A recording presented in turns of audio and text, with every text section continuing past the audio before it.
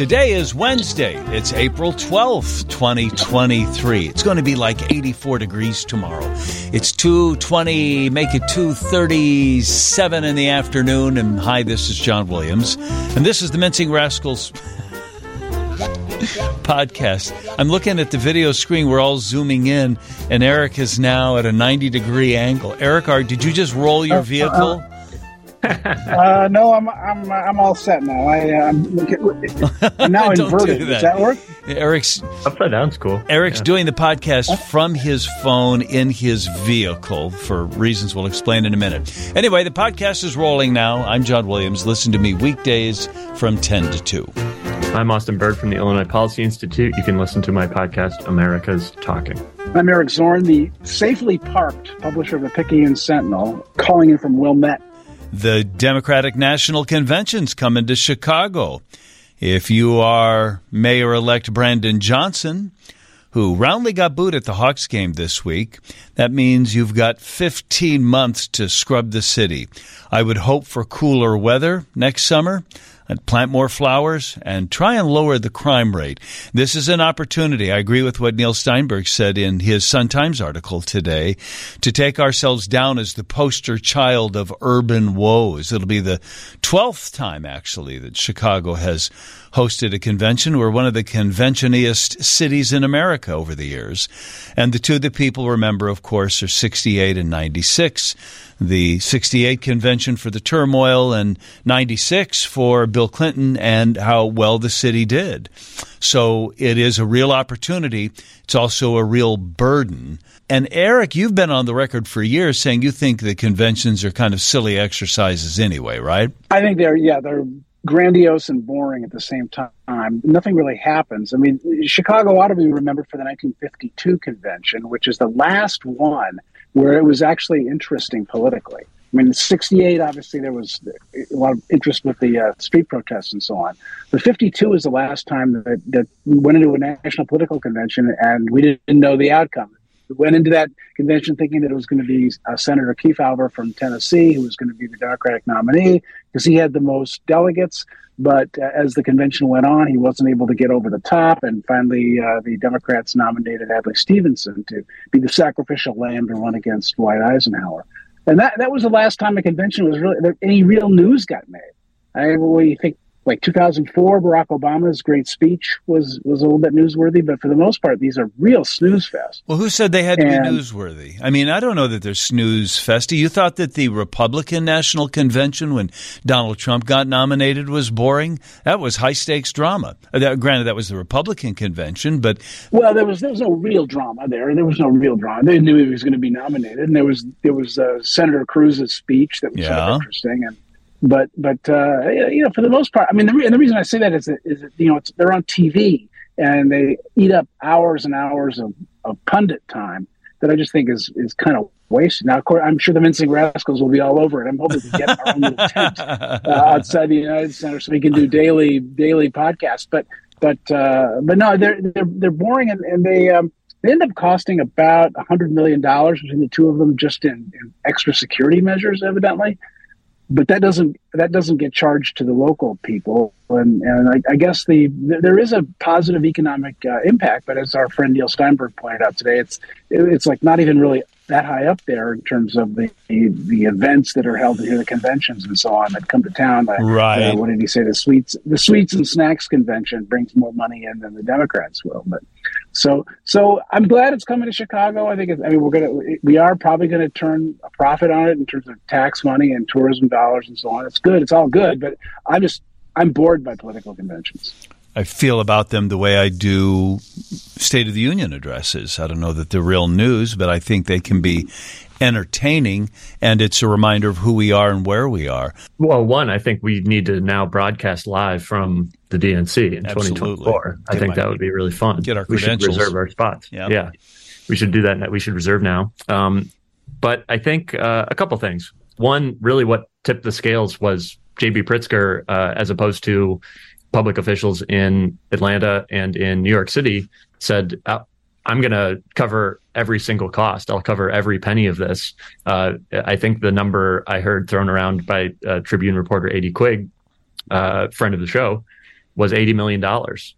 And that, when I think the last convention in Charlotte ended with an $8 million deficit that the party had to pay, is extremely compelling. So it's great that a national spotlight is on Chicago, especially if it's a positive national spotlight. I think that's really good for the city. Agreed with Eric that the economic benefits, I think, are really overhyped. It's great. If I was a vendor, at the United Center, right, I would be extremely happy about this. But it's fleeting, right? It's kind of a sugar high. It's not like that's permanent jobs that are coming from that. It's also great, I think, that it doesn't seem to require a lot of public funding, if any. You compare that to maybe a major event like the Olympics, and when Chicago tries to pitch events like that, the city ends up on the hook for debt going decades now for a one-time event that in that case didn't even happen. So that's great. Those are my feelings about it. I'm pretty ambivalent, but it's good for the city.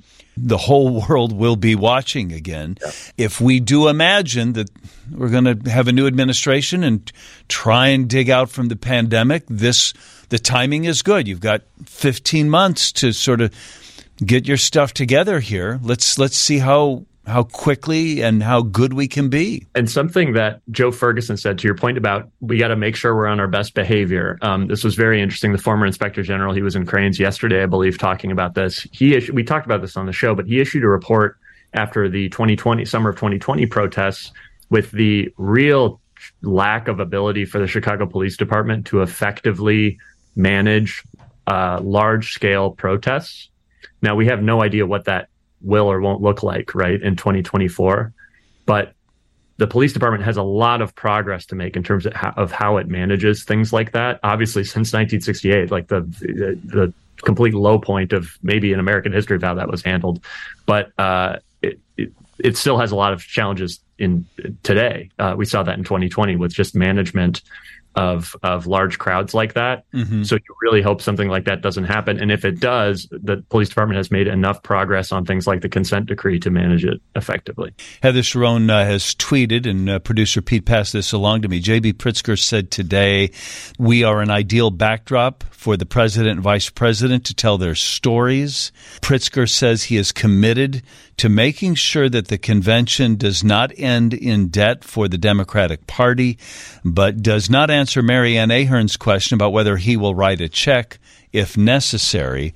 Heather Sharon also tweeted about Brandon Johnson's encouragement to Joe Biden to bring the convention here. I'm Steve Kerr, adding that he took the final shot in encouraging Biden to pick Chicago. He says he's no Jordan or Pippen, but he's a good team player. I don't think that it's necessarily out of left field for Johnson to say that maybe him winning the mayoral election did tip the balance in favor of Chicago. That there were good arguments for Atlanta and good arguments for New York. I will also say that if you read Steve Chapman's piece, Steve Chapman is back in the Tribune, by the way, once a month now, which is just great news for readers. And last week his piece talked about how where the convention is doesn't. I mean, it's like this idea like, oh, we're gonna get votes. We're gonna have that convention in Chicago, and people in Wisconsin are going to be so grateful they're going to vote for Joe Biden over Donald Trump or the Republican. I mean, that's nonsense. And of course, Chapman had the receipts for that too. It's like it doesn't really matter where your convention is. It doesn't have any impact on the results of the election. So that's all just nonsense. So I think it's good. The other thing I was going to say is that the last time we had the convention in Chicago back in '96, it was out in the United Center, and I'm relatively sure that's where it's going to be again. I haven't seen that for sure. Yeah, the United Center and McCormick Place, both. Yeah. Yeah. Okay. Well, the United Center, it's sort of an isolated place. They had protesters in a protest pen, where there was all chain link fenced off, and protesters could get in there and they could rally. And the police kept a really good lid on disruptions. I mean, people were allowed to protest, but they were essentially talking to themselves because they weren't out there getting in people's faces and disrupting things. And that's, I'm pretty sure, going to be the battle plan this time as well, is to try to keep the protesters away from the actual convention business, but technically allow them to speak. And there'll probably be lawsuits filed about that. And this isn't the American way, that you should be able to speak to the people you want to speak to, and so on. But I'm guessing that we showed in '96 that we learned the lessons of '68. That was 28 years later. And then another 28 years on, we're going to show again that we know how to handle those situations. Austin mentioned the protests of 2020 and how those got out of hand. Those were downtown, and they were really unanticipated. And they're going to have a year now to get ready, more than a year to get ready for this. And I'm pretty sure they'll be pretty good at it. Were you saying, though, Eric, that it doesn't matter where the Democratic National Convention is? Because I thought Illinois is going to vote for the Democrat anyway. Better you be in Michigan or Wisconsin, one of those purple states in the Midwest, even in Ohio, or take a state where maybe you could, pull one out of the hat. Well, all I know is what Steve Chapman wrote, and he said he examined the data on this and looked back, historical data on this, and said that it really makes no difference where the convention is. Yeah. Because people might get excited, like, oh, the Democrats are here, but is that really going to translate into very many votes or enough votes to tip the Electoral College one way or the other in the state? It's really unlikely. Well, what will be interesting is the contrast, right, of the Republican National Convention, which will be 90 miles away in Milwaukee, and Wisconsin is a state with a Democratic governor. And obviously a very large win for Democrats, officially nonpartisan race, but a win for Democrats on the Supreme Court recently. That said, there is a supermajority of Republicans in the legislature there. So I think their hope would be, that is sort of a PR opportunity for Republicans in the state of Wisconsin holding their convention there. My personal selfish interest for the DNC being in Chicago is that it is hopefully a national positive PR opportunity for the city of Chicago, and that would be great. Yeah, I mean, if nothing else, it's good for us. It's funny, though, because Wisconsin has a supermajority in its houses because of the gerrymandering they do, like the gerrymandering we do here. Wisconsin is a 50-50 state, but Democrats have no voice in their state government there. And I think you sense the frustration of voters or the people in Wisconsin because of that Supreme Court vote. It was 10 points. We talked about this last week. And it is just a reminder of how wrong gerrymandering is, but I'm on Team Zorn anymore, that we might as well keep doing it. I've always argued with Eric that we should be a leader and say, okay, Illinois will represent Illinoisans, and that would mean more Republican districts, more Republican seats in the Congress. But why give Republicans an advantage when they're not returning the favor? Well, that's my thinking is that there's no point in Democrats unilaterally disarming when it comes to gerrymandering, and I would love to see a national some sort of a regulation put in or a law put in or a court ruling about this that would even things out so that states do much better at representing their population. I think it's a shame that Illinois is so heavily tilted. It's supermajority Democrat. And even though that's the direction I lean, I still think that it's wrong that the Democrats have such power in Illinois. But on the other hand, it's really wrong what happens in Wisconsin. So as long as we're talking about a lot of policies that get made nationally, including congressional seats, then I guess you just got to say, well, these are the rules of the game, and we got to play by them, even though we don't like them. I think the solution there, too, is this is one of those problems where the status quo bias is so strong that it's very, very, very unlikely that change is ever going to come from within Springfield or within Madison, Wisconsin. And the solution there is, in Illinois' case, it's so difficult for citizens to get anything meaningful on the ballot themselves without relying on the vote of a politician. Getting a citizen-initiated referenda is almost impossible statewide. This is one of those issues where it's sort of like you need a mechanism like that in order to change it. It's very, very difficult. It's not impossible to do it through traditional politics. Neil Steinberg in the Sun-Times. We can finish this part of the conversation maybe just with something he wrote. We'd hoped he could join us today. He couldn't. But he wrote, bear in mind the boost to Chicago for getting the DNC is mostly illusory. Political conventions like Olympics are mostly money losers despite all the smoke and mirrors. Remember, we're a free society. A measure of protest is not only permitted, it is beneficial, and Chicago needs to balance accommodating the convention and the protesters, who are also staying in hotels and buying lunches too, though not as lavishly and that they also represent democracy in action. I wonder how accommodating the protesters are going to be, Eric, if they say, okay, you're over there and the convention is over here. I think they ought to be able to. Didn't they let them march down Michigan Avenue? They do get to parade up and down the street, don't they? I don't think they did back in '96. I don't remember that. I mean, certainly with some of the G7 protests and so on. That was we saw that coming in advance, and they did do some marches there. And there might be marches now. It's the social media is going to change things dramatically. '96, it didn't exist. So the ability for like-minded people to contact each other and to arrange for a meeting in some place and to arrange for marches is far greater than it used to be. It's not little leaflets tacked up to telephone poles anymore. It's these networks can form. So I think you're going to have more in the way of organized protests, more in the way of things like marches and so on. But again, I think the city is going to be ready for that, and I certainly hope that they have figured out a way to accommodate protests without disrupting the business of the convention. That would be that's the line that I would draw as a mayor or a police chief. Is like, look, these people have a right to speak, they have a right to parade, they have a right to, but they don't have a right to disrupt the actual proceedings of the convention. And I'm confident they won't. Austin, you were critical of Brandon Johnson for not assembling a transition team between him and the Lightfoot administration more quickly. How is that on your radar? How big of a deal is that?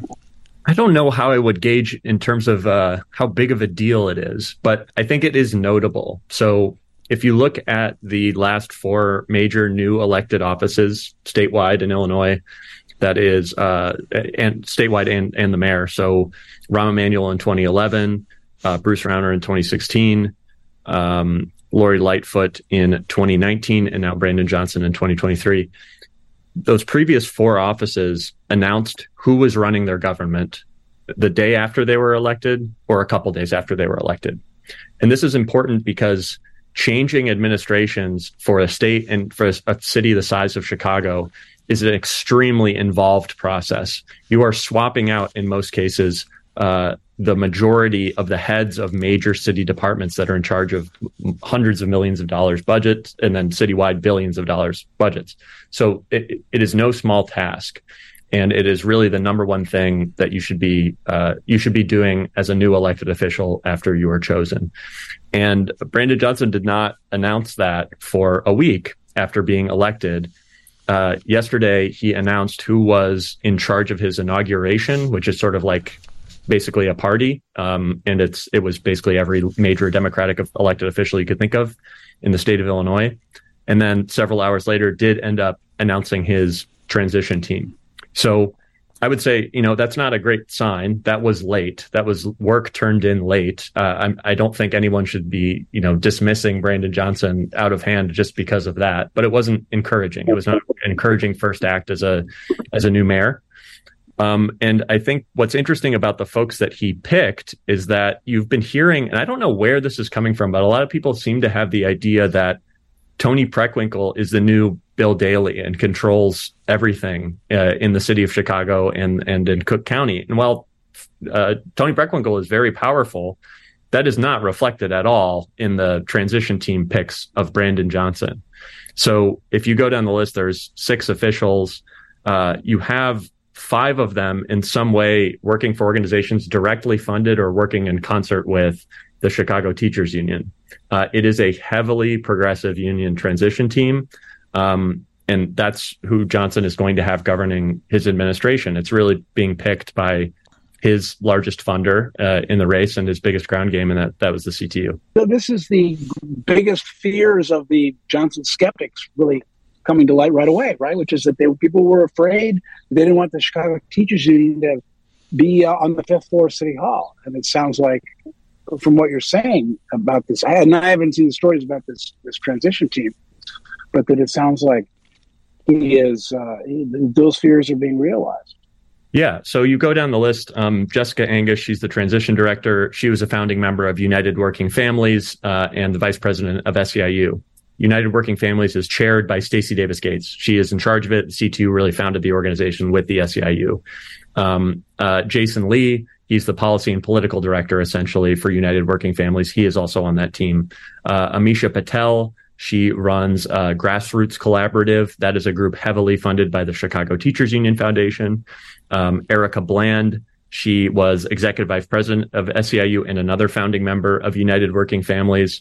And then you have, I don't know how you pronounce his first name. It's spelled D-J-A-V-A-N, maybe DeJavon Conway, and he is a paid lobbyist for the Chicago Teachers Union.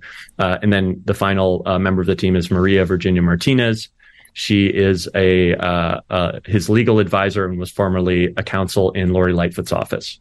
So 5 out of the 6 members are really, directly out of CTU's orbit on Johnson's leadership team. Yeah. And you're more than discouraged by that, aren't you? Yeah, I just don't think it's balanced, right? You see, J.B. Pritzker had even a Jim Edgar, right, on his transition team. Bruce Rauner had a lot of Democrats on his transition team. Same thing. Lori Lightfoot had, folks from all different walks of life and experiences and political parties and factions, even on the left, on her transition team. And I think that's really good.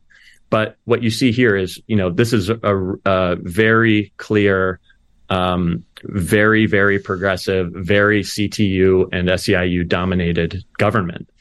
And the next thing we're going to find out is how that plays out in city council, who is going to be really the floor leader for Brandon Johnson. There have been talks of Carlos Ramirez Rosa, who's a member of the Democratic Socialists of America, really being his floor leader. If that's the case, this is a very, very rapid shift left for the city of Chicago if those are the people who are going to be in charge. Is Stacey Davis Gates going to have a role in his administration? Do we know of, per se? No, it's not going to be, and I think she would be... she's the head of the Chicago Teachers Union. She's the president of the Chicago Teachers Union, and Vice President Jackson Potter is also a major leader there. I think they would be really silly to take any official role in the administration, and where their power is going to lie is in placing people like this into very senior leadership roles, and that's evidently what has happened. She's very strident and very antagonizing and very divisive and very good for the union, maybe. But I don't know that the city's interests are best served by what you're describing as sort of the saturation of SEIU or CTU people. When Brandon Johnson was at the Blackhawks game, he was at the last home game for Jonathan Taves, it looks like, and they put him up on the big jumbo screen there, Mayor-elect Brandon Johnson. And the word I got was that at first everybody was like, oh, hey, who's that guy? And then they go, oh, it's Brandon Johnson. And then they started to boo. Maybe 51% were cheering and 49% were booing, but it sounded more like... I think that's what our fellow rascal John Hansen, who is at every Hawks game, he works the games as the in-arena host, he said that he made a joke like, it was 52% were cheering and 48% were booing, or something like that. So I don't know that the boos were overwhelming. Is that? But you heard that it was. He hasn't been in office long enough to be disliked that much. He hasn't been in office at all. And it wasn't a horrible, mean, nasty campaign. They each had their shots they were taking at each other. But, there's no reason to dislike Brandon Johnson yet. He's got to learn the trick that Pat Quinn learned when he was governor, which is when you go to a ball game like this, you get introduced alongside a sports hero. I remember when Quinn went to the Blackhawks rally when they won the Stanley Cup, and it was like, and here Patrick Kane and Patrick Quinn, and so what are you going to do in the audience? You got to cheer. It's Patrick Kane, and so everyone's cheering. That's a good idea. That's clever. Brilliant. Yeah, because if you're an Illinois elected official and you go to a sporting event, you will. If your name's not Jesse White, honestly, I think all of them are booed, right? I can't think of one that by themselves has been cheered. Eric, unless it's something that's really in your wheelhouse. So I remember standing the year after Lori Lightfoot got elected at the Pride Parade on Halstead, and here comes Lori Lightfoot, and it was like a celebrity. People were so excited to see her, but consider the place and time and the person. So she was really getting cheered there. Yeah, so I think, and this goes back to the transition team, his biggest challenge, and he recognized this publicly, is to, quote, unite the city. And given his margin of victory, that's going to be very, very difficult. And he has a very small margin for error in doing that. And I think this transition team is really his first official act. Yeah. That is in no way signifying a uniting of the city. It is a uniting of a very powerful but relatively small, compared to the size of the city, set of interests on the progressive left in Chicago. What would have been a better hire then? Pick something realistic here. You look at someone like a Joe Ferguson, right? A former inspector general, highly respected public official, worked under several different administrations, good government, right? That's an interesting example of someone who would be good for that. That's the first person that jumps to mind. We'll have to think. Maybe we could do a draft later. He might have thought about trying to bring aboard some people from like a Cam Buckner, who did pretty well. Great example. In the public opinion pollings, he didn't obviously do that well and he was, just a reminder, he was one of the 9 candidates who ran for mayor in the first round. Scored in the single digits, or Sophia King, the people who did not endorse him in the general election, but who care about the city and who could offer some guidance and ballast and so on. I think it would have been really smart. I don't know that you could have brought Vallis himself in. That might have just been too weird and chippy. But some of these other elected officials and soon to be former elected officials who came at the election with different viewpoints, but not necessarily radically different views. I think a lot of these people have the same goals for the city. They want people to be safer. They want people to be more prosperous. They want them to be more educated and better housed. They have slightly different ideas about how to get that done. And to bring those people aboard and talk about what might be done would have been a much better idea. I agree with that. You saw the WGN story. 60% of the people in a post-election survey said they favor attacking crime at the root cause rather than just more police on the streets. It was like 60-37 or 60-39 was the vote on that. End of the campaign, he was swearing up and down that he was not going to cut a single penny from the police budget. So it's not like there's these two radically different points of view. By the end, Johnson was sticking up for significant police funding. So and again, I don't think that there's necessarily a conflict between having stronger policing and also attacking the root causes of crime. I think it's very important to recognize that crime is doesn't just happen randomly, and that it does need a multifaceted approach. It doesn't surprise me that much. When Harold Washington was elected mayor, the percentage of people who turned out to vote, the percentage of eligible voters who cast ballots, you guys probably saw this, was almost 83%. Yeah. It's truly crazy. I mean, oh my gosh. You look at the scale and people were like, Brandon, the last time we had an election this close was, Bernie Epton and Harold Washington. But the actual margin of votes was so much bigger for Washington because of the turnout was basically, and that was at a time when there was probably close to 300 to 500,000 more people living in the city of Chicago. Yeah. So it's just like a total difference. And even with Lori Lightfoot, she won by 250,000 votes, and Johnson will probably end up winning by closer to 30 to 40,000 votes. So, which is not a lot. Not a lot. Interesting also to talk about 1983, to remember, I don't believe there was early voting back then. I don't think there was mail-in voting back then. I think we just voted on election day back then, as I remember now. Of course, we go back. I did vote in that election. Yeah. Eric and I, we talk off the air, on the air. We talk like on my radio show. We talk off my radio show. We talk on this podcast. And I'm like, wait a minute. Did we spend time last week describing how you couldn't vote after all was said and done? You, the great analyst that you are, you walked in, you got up, you brushed your teeth, you combed your hair, you went to vote, and you didn't vote for anybody. That's if I'm saying that for the second time on this podcast, I still think that's a remarkable thing. Remarkable. That's a nice word for it. My readers at the Picayune Sentinel were less charitable than that. They thought it was a real cop-out. But I stood there in the voting carol with my felt tip pen, and there's one question on the ballot, and I could not say yes to either, huh? Yeah, I couldn't say yes to either, and I feel like a vote, there's got to be some affirmative quality to a vote. I didn't at the time, and I'm still very dubious about the possibility that Brandon Johnson is ready to be mayor of Chicago. and I don't necessarily on board with all of his positions, and I had real reservations about Dallas, and I just turned it in, and the guy ran my ballot through the machine, and it came back as an undervote, which startled him because there's only one question. And he said, "Wait a minute, you left your ballot blank?" I said, "I did," and he said, "Okay," and he gave me my "I voted" sticker, and I put it on. It's like a half a vote for each candidate, I guess. So, I voted for neither. They don't have those printed up. You voted for turnout. I voted for turnout. I wanted to show up and show that I cared. And it was like a present vote, right? In the legislature, sometimes you have lawmakers who vote present. They don't want to vote either way. That was what I did. Did Stacey Davis Gates call? I thought maybe I dreamt this. Did Stacey Davis Gates give you any guff for that on Twitter, Eric? I thought I saw that. I don't know. I'm not looking at my mentions enough. She might have. If she did, then join the club. So I was just making sure.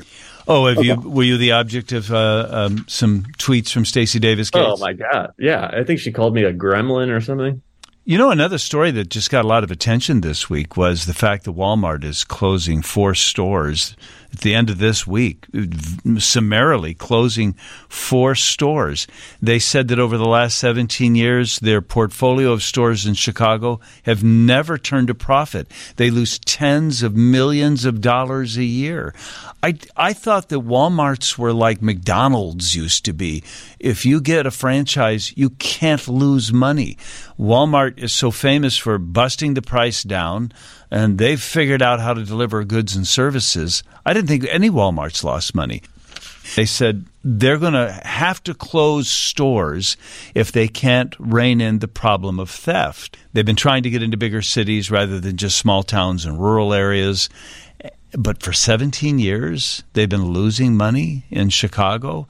Do we steal more than other cities or other places? I don't know if that's the case. And is it a coincidence that the week that Brandon Johnson wins as mayor of Chicago, Walmart pulls out? They were financial supporters of Paul Vallis. Is that all 4 stores in Chicago? Are there other Walmarts? There's 4 others. There's 4 others that will stay open. They're going to try and keep 4 still in the city. It doesn't sound like a middle finger to Brandon Johnson to me, but I'd like to hear more about why they're losing money. Is it just they don't have the traffic? Is it theft? It feels like the kind of thing that would require demand a little bit extra explanation, wouldn't it? Walmart has announced plans to close 19 stores. They closed them in the Washington, D.C. area. They closed some in Portland.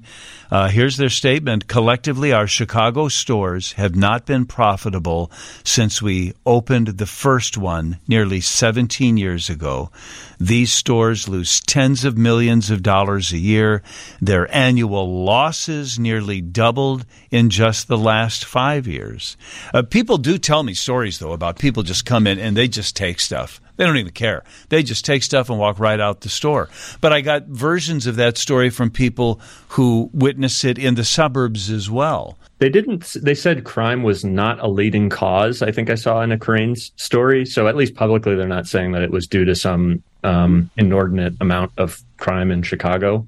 But this does speak to, I think, one part of the incoming mayor's agenda, which is doubling youth employment. And I think that was actually one of his promises within the first 100 days. That's right. That's right. And that is a very admirable goal. That would be fantastic. But you can't do that with government jobs. You need private sector growth in order to employ young people in the city of Chicago. And this makes that harder to do. And I think one of the things that, as Chicago has increasingly ratcheted up regulations around that are considered pro-labor in the city of Chicago that many interests support, there is a point at which those become a burden on adding new jobs, especially for places like a Walmart, where people might say, well, Walmart is made of money. They're richer than Croesus. They've got, they're making money hand over fist. The reality is that these individual stores operate on insanely thin margins to be able to make any kind of money.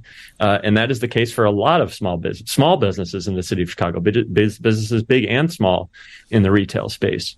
So I think it is totally conspiratorial to think that this is a result of Brandon Johnson becoming mayor when I think some members of the Walton family funded ads that were maybe anti-Johnson or pro-Vallis. I can't remember which, because they engaged a lot in school choice. That's a big the reality is, you're a global, you're the largest retail chain in the U.S., if not the world, and you don't make decisions like this in 7 days to close 4 stores. There's a lot of meetings you have to go through at a major multinational corporation like Walmart to shut down 4 stores. That's kind of a big deal.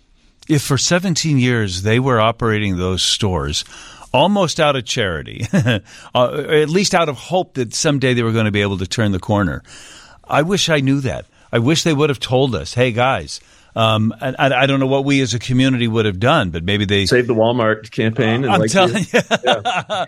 But it's hard. The numbers even the big picture numbers don't match up. Like, okay, I understand the grocery margins are insanely thin, and there's Costco and there's Target. There's other people competing for the same consumers, but those stores, that company makes a lot of money.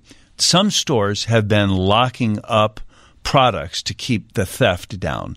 You notice that with razor blades for years. But even things like laundry detergent and underarm deodorant now get locked up in Walgreens or Target and at a Walmart. If they say, okay, that will reduce theft, what it also does is it reduces sales, because rather than get somebody to open up the underarm deodorant drawer for you, you just say, skip it, I won't buy it. And in fact, they lose more money when they lock stuff up than when they leave the stuff unlocked and let people steal. The shrinkage is, about 10% when the store is wide open, but the loss in sales approaches 25% in those categories when they lock the stuff up. All brick and mortar businesses right now that rely on any kind of foot traffic, it's really, really hard to make a buck. So there are going to be lots of policy proposals that we see in Chicago over the next few months. One, just for an example, we saw J.B. Pritzker talk about the financial transactions tax, but there's another new tax proposal that would likely require some kind of change in Springfield on residential transactions of property worth over $1 million, right? Which in practice, it's like, man, someone can afford to sell $1 million worth of real estate. Let's tax them more.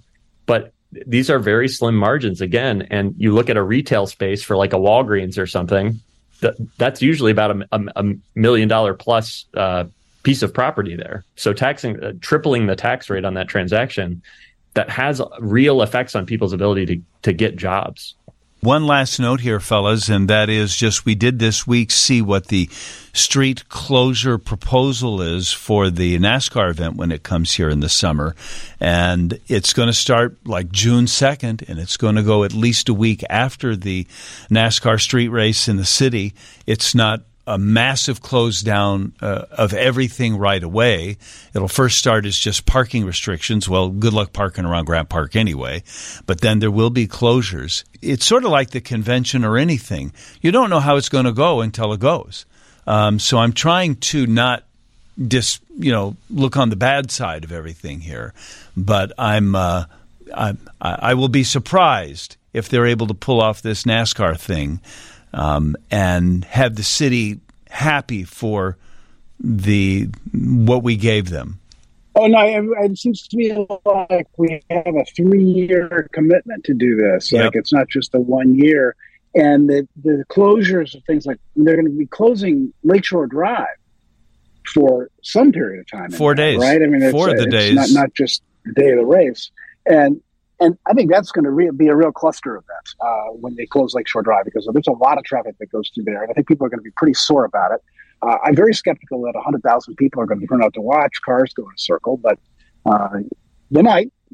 But I think this is a regrettable idea. That's just my bottom line. To heed Steve Bertrand's call to not be a Debbie Downer about all of this stuff, I will say one argument I heard for it this week was interesting, which is, again, Chicago has a major public relations problem. And I think some people focus way too much on that and think if you're criticizing Chicago, you're a part of this problem of saying Chicago's awful. I think that's a false equivalence. But among sort of the Fox News viewing public, Chicago is the symbol of everything that is wrong with the left in America, right? And if you have a marquee event that those same people watch, and there's beautiful aerial shots of downtown, and there's people drinking beer and being happy, that could be great. Like that's a really good PR opportunity for the city of Chicago. I don't think I'll argue with that.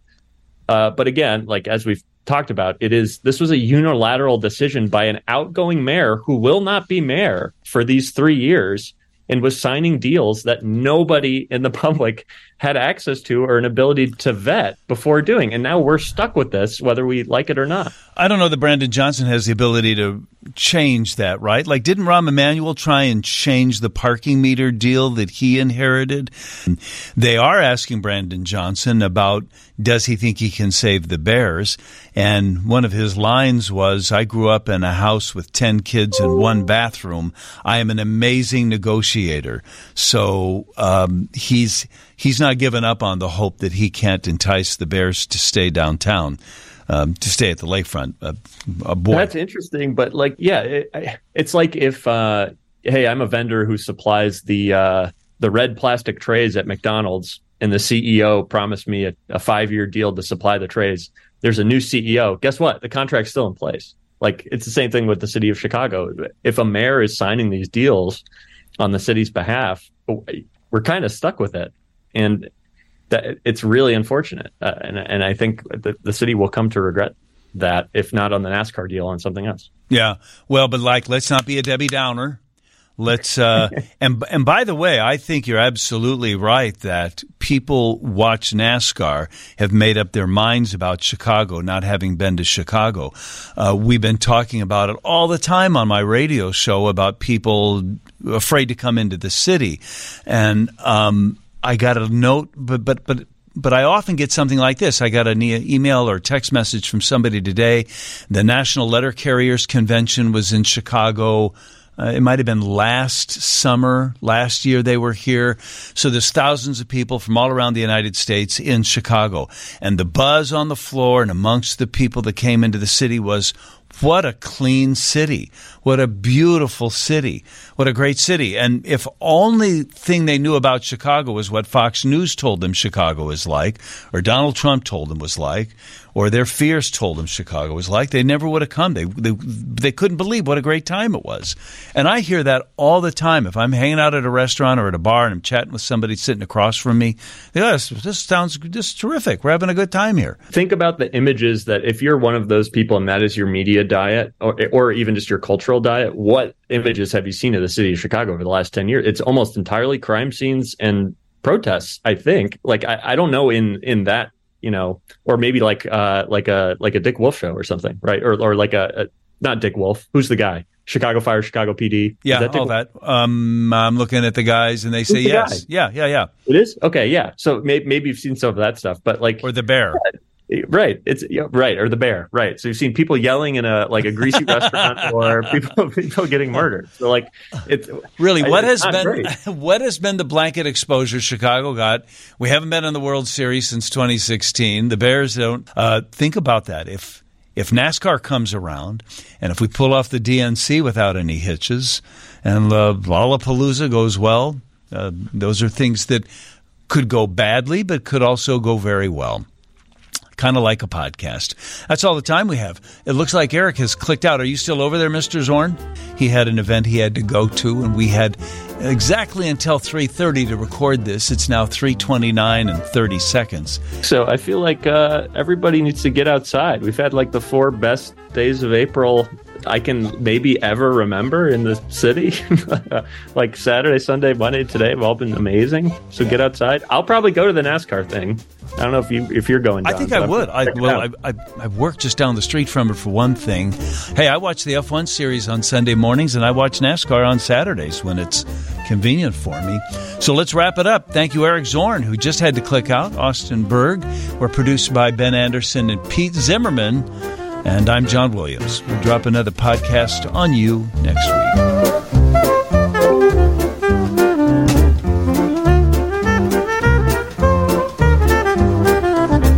Subscribe to the Mincing Rascals podcast on iTunes or the Google Play Music Store. You can now also follow us on Spotify, or you can keep listening online at WGNradio.com.